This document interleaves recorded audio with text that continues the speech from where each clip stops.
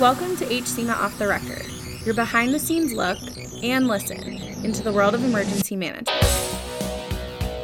This podcast is brought to you by Muriel Bowser, Mayor of Washington, D.C., and the District of Columbia Homeland Security and Emergency Management Agency.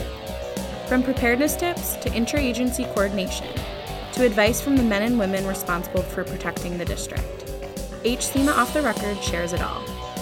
Whether you're an EM nerd like us or learning about emergency management for the first time, come along for the ride. Well, hello and welcome to the next edition of HCMA Off the Record. I am joined here by a very distinguished group of emergency management professionals from the National Capital Region and Virginia and Maryland. Joined by Dr. Jeff Stern, State Coordinator, Virginia Department of Emergency Management. Mr. Russell Strickland, Executive Director of the Maryland Emergency Management Agency, and Dr. Earl Stoddard, Director of Montgomery County, Maryland's Office of Emergency Management and Homeland Security. Thank you, gentlemen, for being with us. Thanks for having us. Thank you. Well, I wanted to start off the discussion in talking about, for many of you, you have been in this field for decades and years in some cases. I'd like to start with Executive Director Strickland. How have you seen the field of emergency management change, say, in the past 5 to 10 years? Oh, I think it's growing by leaps and bounds. The areas that we've dealt with have changed drastically. The events have changed drastically. Our preparedness efforts have had to change drastically to keep up with all the problems and challenges that we're being offered every day.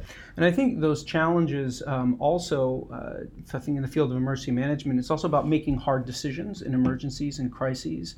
You've had a lot of open disasters here in the Commonwealth of Virginia and continue to deal with them on a daily basis. Can you talk about how some of the challenges and decision making that you've had to encounter, and any lessons learned for emergency management professionals that are just getting into the industry for what to expect? That's a really great question.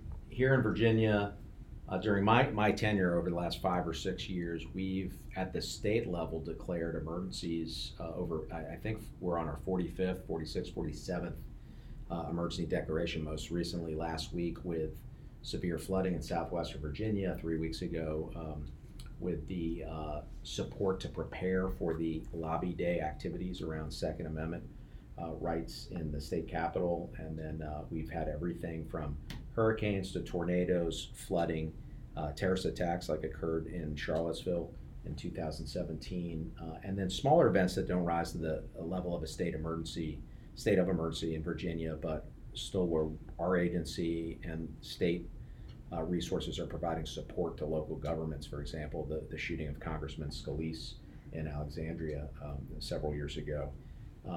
In almost every case at our level, I think what citizens and what the local emergency managers and state emergency managers and our federal emergency managers hopefully understand is there's very rarely a singular person that is making a decision for a large-scale disaster over everything.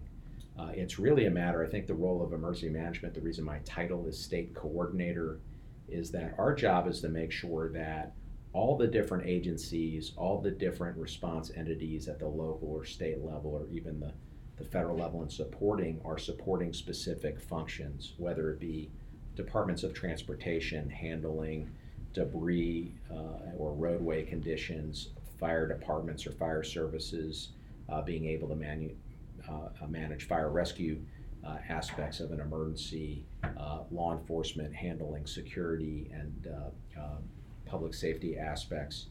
The emergency management decisions are trying to make sure everybody has the same picture of what's going on, that everybody understands what the priorities are, and certainly that in our case, in the National Capital Region, all the elected officials who are ultimately accountable to the citizens have the best information should they have to make any critical decisions that we recommend to them. For example, in Virginia, using our coastal evacuation zones during hurricanes or shelter in place that might be needed during other kinds of events. And Earl Stoddard in Montgomery County is the head of emergency management for one of the largest counties in the National Capital Region. Can you talk to us a little bit about some of the challenges that you face? I know there was some historic flooding over the summer, and of course, on a daily basis dealing with emergencies.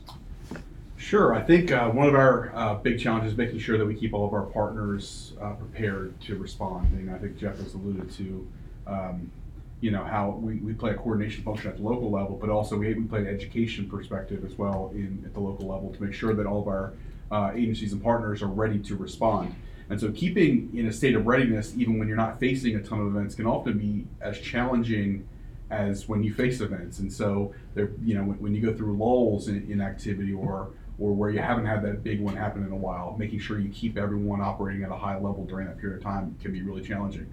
And I think Russ has alluded to the scope of the challenges that we've had to face in emergency management has evolved considerably over the last several years. Cybersecurity has become a much bigger issue in recent years. And you see it even within emergency management where some of the systems that we rely on to respond are IT based, and we have to make sure that those are resilient and that we still have people who are capable of practicing if those IT systems are unavailable to us during events. And so while technology has been great, it also has posed the challenge of making sure that we're ready both to operate with it and without it. And one of those changes appears to be at the federal level, an increased attention to mitigation. I know, Russ, you talk a lot about that. Can you talk to our listeners about what mitigation means to you? It's really identifying areas, preferably a community-based type project that will change the landscape per se so that you don't have the damage if and when you have an event. We've shown in recent times that we can save probably $6 to $7 for every dollar we invest in mitigation when it comes time for recovery. So the future is really to look at that, and the federal government through the Disaster Reform Recovery Act is offering to us a larger pot of money, funding that could be used for good community-based mitigation projects. Yeah, I also want to add to that, our climate is shifting, and we have to think about what our future looks like in emergency management as much as we have to think about what our past has been. And so we've had experiences, certainly our neighbors north in Howard County have faced historic flooding twice in a relatively short period of time. And we're in Montgomery County looking to say, what lessons can we learn from that event in Howard County? What lessons can we learn from the neighbors around, not just the National Capital Region, but the East Coast, to say, what does our future look like if our climate does continue to change in the way that it has over the last several decades? And, in what ways is our historic past not necessarily a predictor of what we are likely to see in the future? And so we've got to it's not just thinking about things in terms of a static environment. We have to think about things as a dynamic environment. What does that mean for our programs and mitigation efforts to mitigate things that we maybe haven't seen yet? And we need to expand that whole mitigation concept of probably more resilience in the future with a whole community approach. And it's not just climate, but it's everything. Cyber falls into that, the school events fall into that, the epidemics fall into that. So it's vastly and quickly evolving to areas that we've never necessarily touched before. Yeah, I agree with Earl and Russ. One of the biggest challenges, Chris, that we're facing, I think, is that the risk environment has been ever increasing over the last 2 decades, since 9/11 and certainly since Hurricane Katrina. We especially are cognizant of that in the National Capital Region. We see the way the terrorist threats are evolving, the active shooter situations that people are concerned about, certainly the biological threats, whether it be a naturally occurring pathogen like seems to be going on with the coronavirus, or something that potentially could be more sinister that we get worried about from a bioweapon standpoint, all the way through to the cybersecurity concerns that you're expert in and have really driven us to try and make improvements. And the problem is those threats, those hazards are increasing in volume. They're increasing in their number and severity, and we don't have an increased commensurate amount of resources or funding to go with that. So we're constantly trying to figure out, and we do this at the National Capital Region level through a lot of the intergovernmental structures we have, trying to figure out how can we as a region put forward and continue to adapt what we currently have as far as resources to apply to these problems from a prevention standpoint, from a preparedness standpoint, from a mitigation standpoint, and then in a response or recovery standpoint. And it's very, very challenging. I don't think there's any emergency management agency in the country or any Homeland Security professional that feels that there's the adequate level of resources commensurate with the risk. We are all fundamentally, I guess, risk managers having to try to find those balances and make recommendations to the political leadership and to the funding authorities. And this is a very challenging environment, as all three of you have laid out, where you have an evolving threat landscape, but that combined with shrinking or static resources can be a real challenge. I guess my final question, it's a good segue into the final question, which is, and we'll start with you, Jeff, what are some of the traits and characteristics that, for folks who are listening, would make someone successful in this field, in your field of emergency management? What would you recommend to emerging leaders in emergency management? That's a really great question. Fundamentally, I think people want to have a well-rounded, broad education, either in some kind of physical science, geology, meteorology, biology, or some generic, it could be public administration, government, to understand both the science and then the policy and political administrative world of how we operate in. And then I think people really need to look at their sort of personal characteristics for the types of their personality and the type of job they like. Our careers tend to be very flexible and adaptable. Semper Gumby, always flexible. Somebody once said, any given day, priorities can change, incidents can happen. So you need to have a personality that is adaptable to those changes. You need, thirdly, I would say, in addition to education and that flexible personality, be somebody that enjoys working in collaboration and in groups and has a bent towards that kind of effort, because you're always working with very diverse, different groups on different challenging problems. And then I'd say lastly, I'd probably leave it with a